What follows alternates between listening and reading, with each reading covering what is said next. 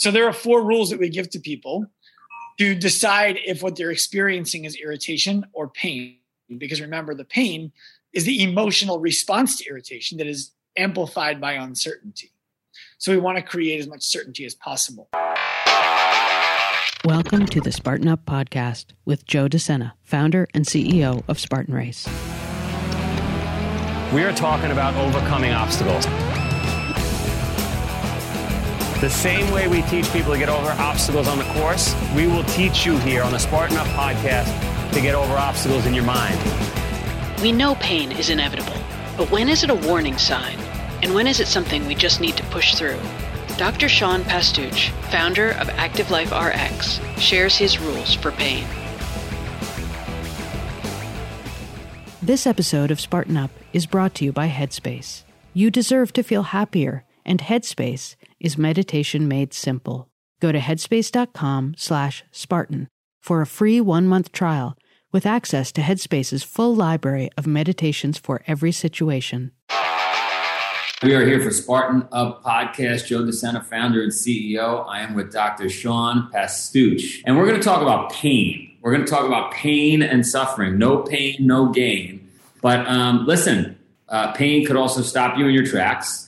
And then, the race, whatever that race may be, is over. Or I guess you got a bunch of pain for the rest of your life. And I know lots of folks, including in-laws and so forth, that are walking around in pain.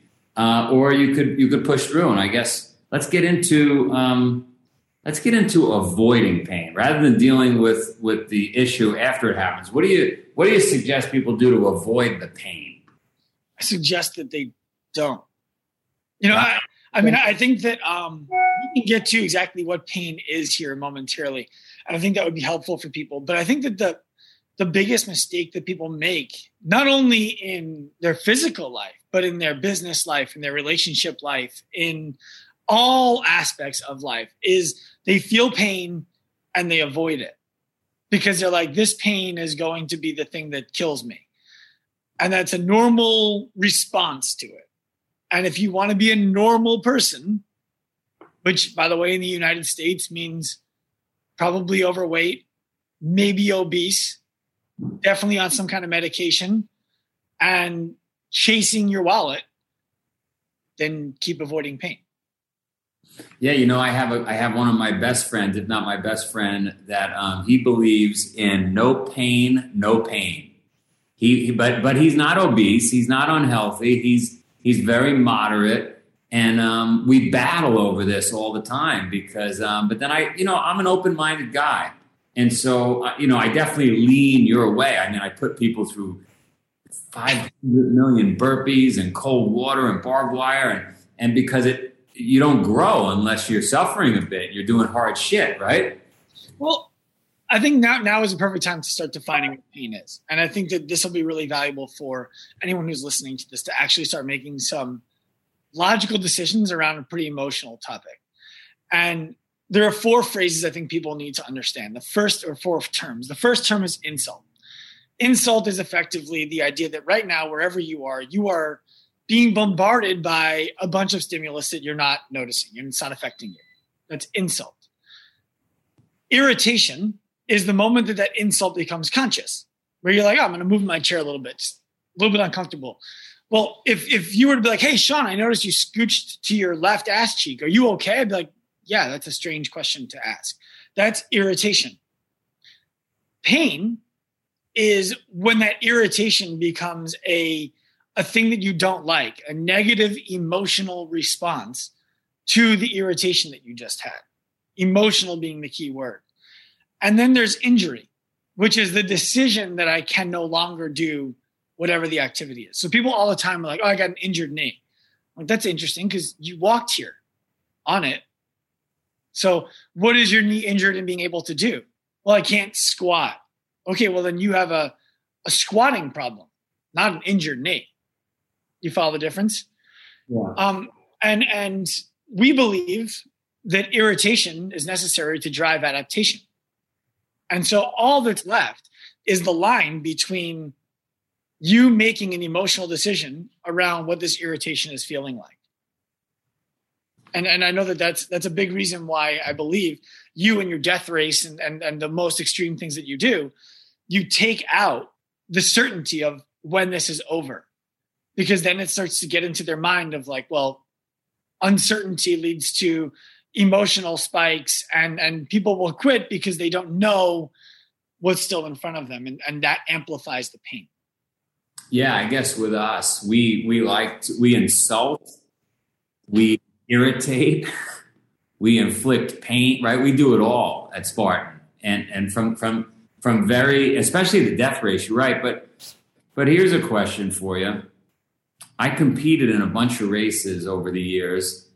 And what I found the hard way was that when I had a little insult and it caused me to, respond to that insult in a certain way, and maybe I walked slightly off, it ultimately affected me negatively. And so I had to be really in tune with my body and make sure that, the silly example would be if there's a pebble in your shoe or you got a blister, right? And it's not that bad, but 60 miles later, it's affecting your hips. What you're speaking to are physical events that are more mentally challenging than even physically challenging. I've never run a 100-mile race. My guess from running 20 miles is that after a while, it's all the same. The decisions are here.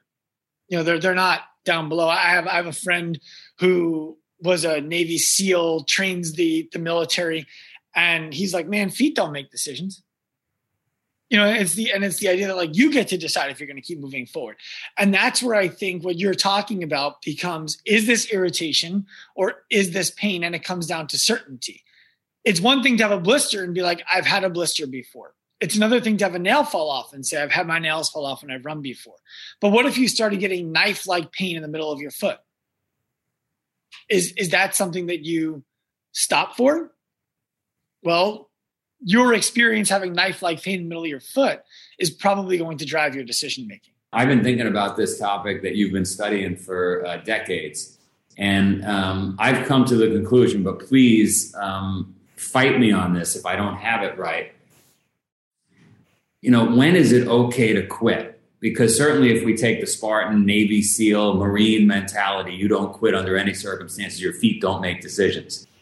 But I've come to the conclusion that it's okay to quit in the instance where it doesn't line up with your values. So in other words, if you were going to be the greatest dancer to ever live, and you've been practicing with your wife, and you're going to, sorry, my phone is ringing. You're going to be the greatest dancer that ever lived. You've been practicing with your wife. You got this big dance party coming up. And you went out with the boys to go climb a giant mountain, and you're tweaking your ankle, but you have the mindset that we're talking about here, not to quit, but it's going to affect that dance part, that thing that the thing that you value more than climbing this mountain. Well, then you should probably turn around. What you're talking about there is, when your attention is out of alignment with your intention. I love it. And what I mean by that is if I sign up for a Spartan race and the next weekend I know I have something going on that is really important that I've been working towards for a long time, that I want to do well, and I start doing the Spartan race and I'm noticing that my body is starting to break down. I'm not prepared the way I want it to be. My feet are starting to hurt in a way that is going to make it really hard to use them a week from now. My hands are getting beat up and I'm going to use them tomorrow at work. The responsible thing to do is to look at what are my long-term intentions and does this align with my purpose? And I think it's okay to say, no, it doesn't. I like to say tough people make tough decisions. They don't just tough through things. Doc, let me interrupt, because I've had, literally millions of people through the program around the world, 45 countries. And I've had conversations, probably 10,000 of them, no joke. In the moment when the bullets are flying and the knife pain is in the foot, you can't make clear decisions. Well, I think if there's real bullets flying, then we're talking about a totally different situation. The dance I'm going to with my wife. Extreme example. Yeah. But I think it's important to acknowledge it. If I'm in a war zone or being shot at, it doesn't matter what my plans were next week. My values align with surviving long enough to get to it. Right. And we'll figure that out when we get there. But I actually believe that oftentimes people make the weak mental decision to tough through things. And they disguise it as mental toughness, when the reality is they succumbed to peer pressure. They succumbed to approval of others, to approval of themselves. I signed up for this thing and I didn't finish. I could never live with myself. So I toughed it out. Was that smart? Was that what you should have done? And one of my mentors who I've worked with in the past, Jesse Itzler, talks about the first time he tried to climb Mount Washington and that he wasn't prepared. He went up and he didn't make it to the top. And at a certain point, he's like, I'm a dad, I'm a father, I'm a husband. I got to survive. Turned around and went back down. And then a week later, he went and did it again. But that's the intention line that I love that you just put out there, right? And I love Ed Visters. I don't know if you follow Ed Visters, famous American mountain climber. He said, getting to the top is optional. Getting down is mandatory. Right. And I've climbed a lot of mountains. I've done all these things. And as I listen to you, I think you're right, which is the harder decision is to quit and deal with that embarrassment. But the bulk of the people, again, we're talking about millions of people, of Spartans, Mm-hmm. Bulk of the people tap out at the first sign of pain. I put on a crazy kids camp. Marion, who's doing this podcast for us in the background, you should put a clip of the kids camp right in here in this podcast. 1, 2. We don't quit anything. We're going to hold hands. We're going to get through this together. I just want to quit this one thing. Of course you do. It's so hard.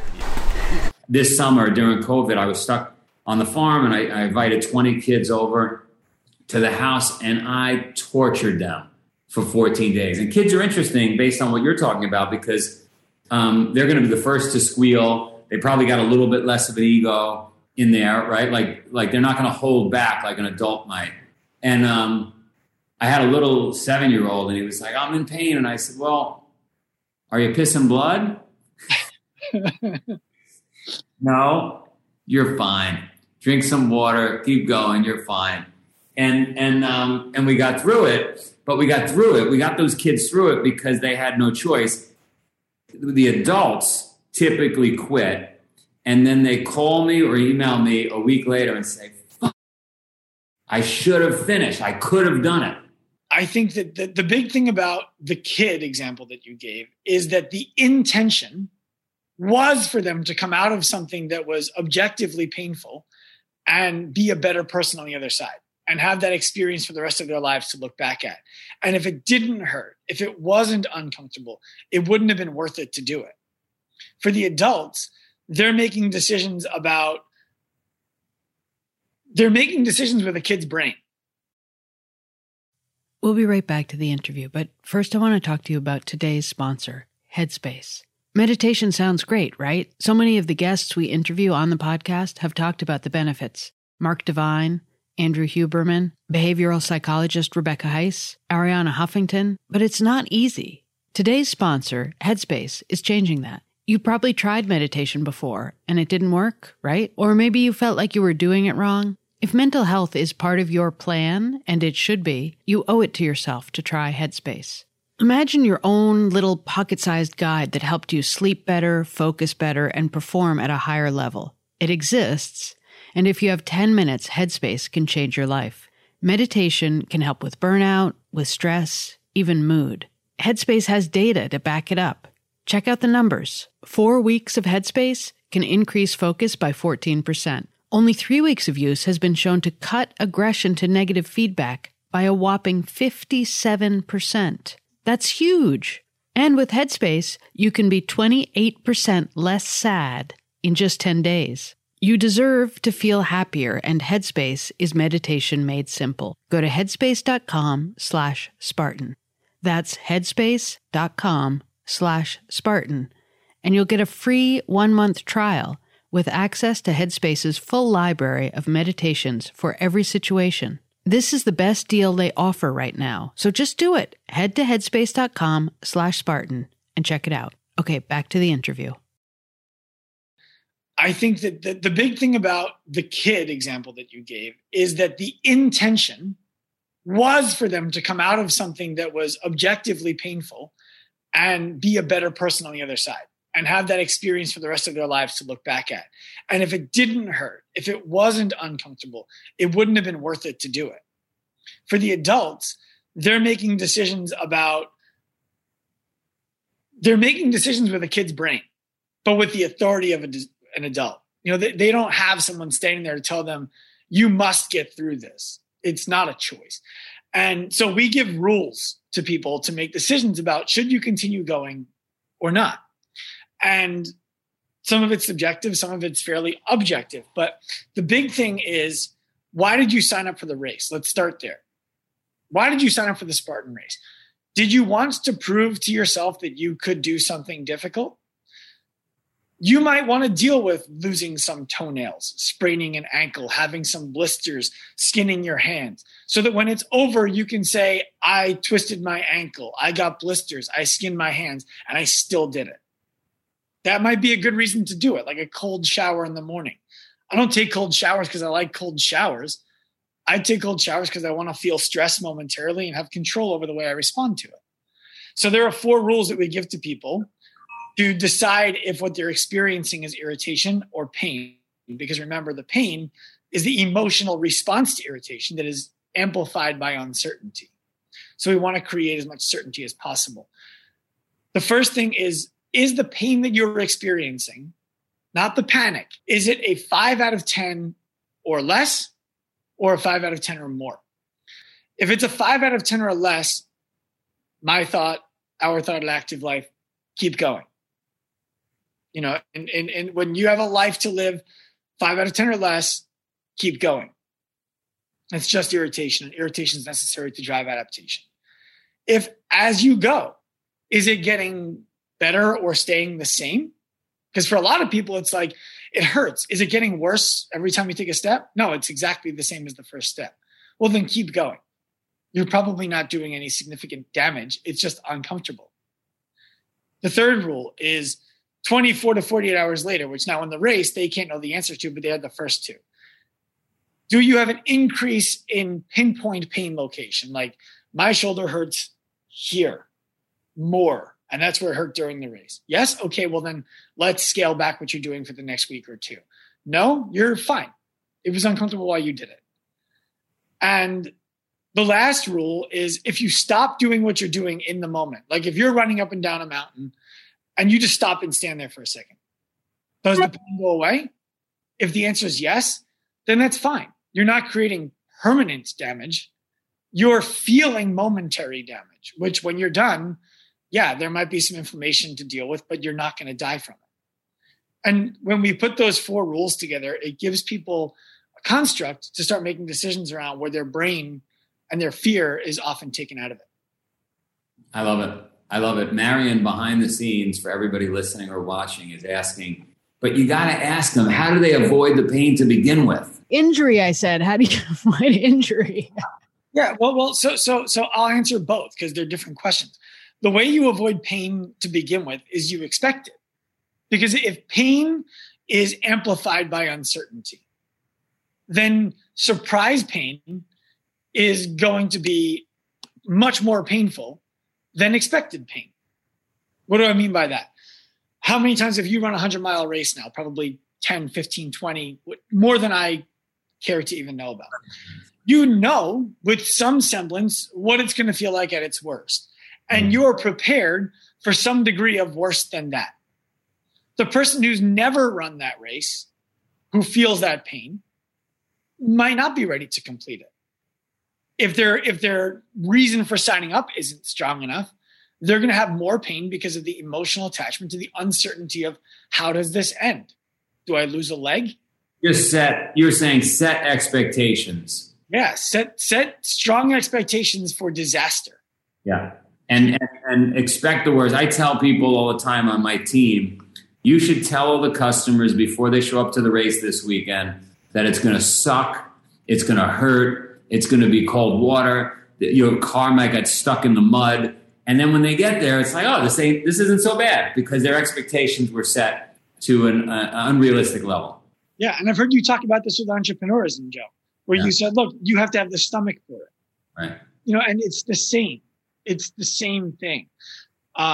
Anybody who reaches any level of excellence physically or mentally, in my opinion, has been punched in the face many times by their circumstances and learned how to take those punches better. And you're not going to learn how to take them without getting hit. Agreed. Now, how to avoid injury, I think that that's frankly a useless endeavor. I don't think there's any reason to try to avoid injury. I think that what we try to avoid, we'll find. I think we're better off trying to build resiliency and durability to break down and to seek, how do I become more durable? How do I become more resilient? And through doing that, the likelihood is that you will avoid injury. I agree. My kids wrestle, and wrestlers get injured. And yep. I was just thinking this weekend, they should probably wear knee pads all the time and elbow pads all the time, because typically you only see wrestlers wear them when they hurt one of those joints. And I said, why don't they just wear them all the time? And then I thought to myself, gee, you don't want to make the athlete delicate, right? You want to make the athlete resilient. Mm-hmm. Because if you start protecting the athlete in bubble wrap, they're not going to be ready for the actual event. Well, and Joe, to speak from experience, I was not a wrestler who was as good as your kids are, but I did wrestle. And my first ever varsity match, I was a freshman in high school. The guy who weighed 112 pounds got hurt, and I weighed 103. And I was going to wrestle up and on varsity. But first, I had to wrestle 103 on JV. So I had two matches in the same day. And I got shellacked in the JV match because I went out, and instead of going out and saying, how do I win this match and get to the next one? I went out and said, how do I avoid getting hurt, getting tired, getting beat in this match so I have energy for the match later today with a 112-pound senior when I'm a freshman? And I was afraid. And I got my ass kicked in the JV match at 103 pounds. And then later in the day, I was humiliated. I was annoyed. I went out at 112, and I told my coach, I'm just going to kill this kid. And with very little technique, I just cement mixered him and held him down until he was pinned. And a good wrestler would have rolled through whatever. Like, we're not talking about wrestling technique, but the difference was, how do I not lose? Got my ass kicked. I'm going to kill this kid. Won. So I think that the mental approach is everything. Well, how do you build that? Intentional auditing of the experience you just had all the time, and then changing your behavior to match the experience that you want. So, the youth is waste on the young, and I always thought that was a stupid expression until I got into my later 30s. I'm like, man, if I only knew what I knew now, I don't make the same mistake twice very often anymore. And that's because instead of seeking to be right all the time and trying to present as if I know and I'm capable and I am already there, I like to come to the table with somebody help me do this better. And that allows me to never do things the same way. I like it. Therapies on pain. I mean, do you subscribe to, I used to sit in a cold ice tub when I was running 100 miles. Every 25 miles, I'd get 10 minutes in the ice tub. Do you subscribe to that, or really you're just focused on deal with it, suck it up, and understand what it is? Truth be told, in a race like that, like in that kind of peri-competition recovery, I don't have strong opinions. I think that at least 50% of what you experience there is going to be between the ears. And if you feel like I need an ice bath every 25 miles to run 100 miles at my best pace, then you should have an ice bath every 25 miles to run your 100-mile race at the best pace possible. That's fine. And if we cut the one out at 25 miles and just do 50 and 75 and 100, and then next time we cut out the 50, the next time we cut out the 75, and we see that your time improves, great. What I believe is important is that you need to be measuring your recovery all the time. Now, the reason that we train, one of the people on our staff, Larry, who's our lead educator, talks about the idea that we train for the opportunity to recover. We don't train to train. We train so that we can recover. And I think that as long as you have a regular, intentional recovery practice, you are better than 90% of the people out there. Then it's, if you want to be in the top 5 or 1%, you're hiring a coach who understands your specific needs and they're helping you recover. Nutritionally, sleep, movement, all those things are medicine, and having someone guide you through it is key. My kids definitely need somebody like that because they have me and I'm the worst. I just drive them into the ground. I love my buddies at the Cornell wrestling coach. He said he had one of the best wrestlers in the world, Kyle Dake, said, "Hey, coach, my knee hurts during a match." It was an important match. He goes, "Well, you better win because it'll hurt a lot more if you lose." He's probably right. And in that moment, the intention is to win the match. What is coach going to do in that moment? Right. Just stop paying attention to the thing that's not your intention.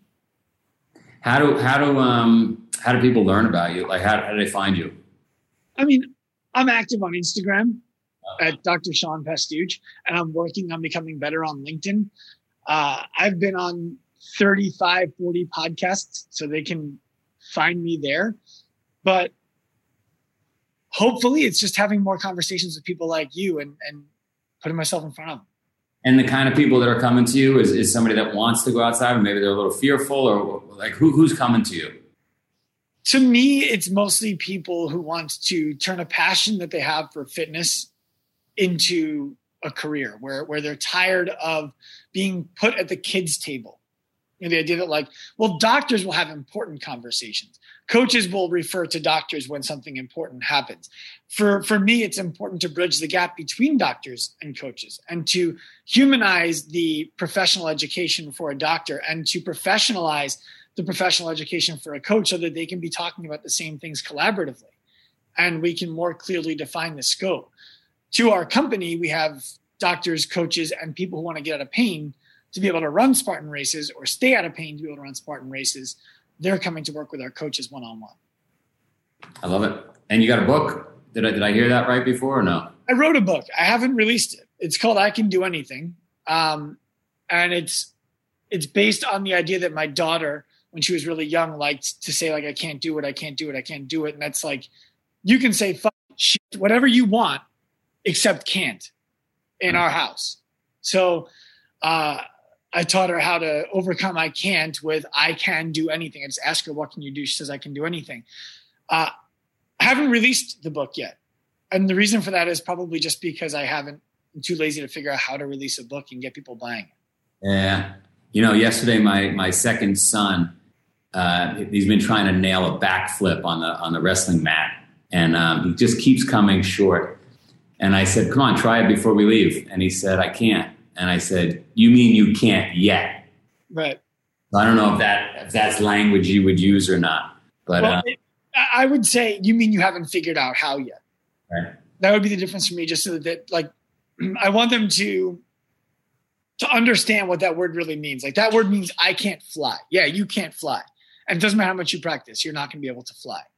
But my kids are younger than yours, and they're 5, 3, and almost 2. And what we do is basically, if they say I can't do something or I need help, I don't want them to be so independent that they push help away. But what we'll do is I'll say, okay, I need you to practice for 1 minute and try yourself. And if after 1 minute you haven't done it, then I'll come and help you. Because they're 5, 3, and almost 2. They don't want to wait a minute. So they figure it out in that 1 minute. And that's how we try to do it. I love it. What 3 things, let's end it with 3 things you would recommend people do on a daily basis of practice to, I can't say live pain-free, but to enjoy pain that is inevitable in life. 3 things. One thing is prioritize sleep over everything. And what I mean by that is, if you're planning on doing a 2-hour workout that starts at 6 a.m., and you're normally in bed at 10 a.m. sleeping, but tonight you didn't get in bed till 11, Your workout starts at 7. If you don't have 2 hours, do 1.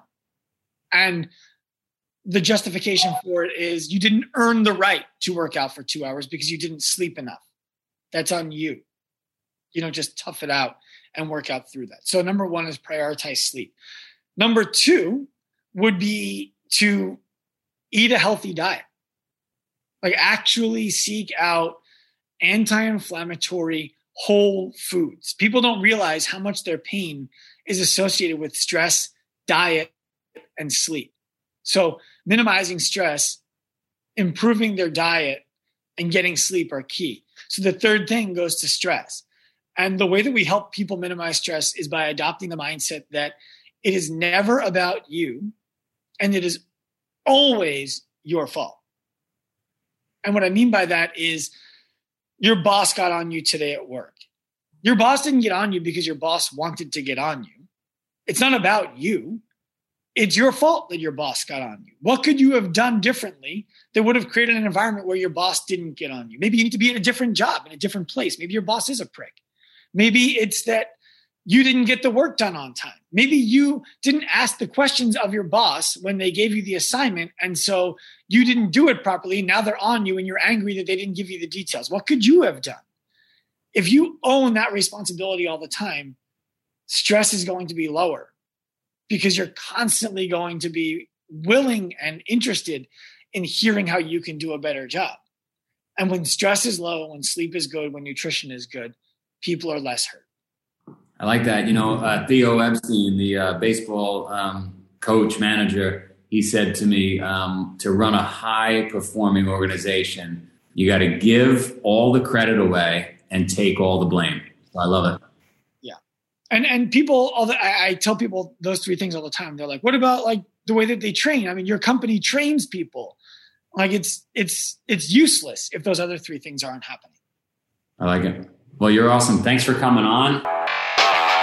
This episode of Spartan Up is brought to you by Headspace. You deserve to feel happier, and Headspace is meditation made simple. Go to headspace.com/Spartan for a free 1-month trial with access to Headspace's full library of meditations for every situation.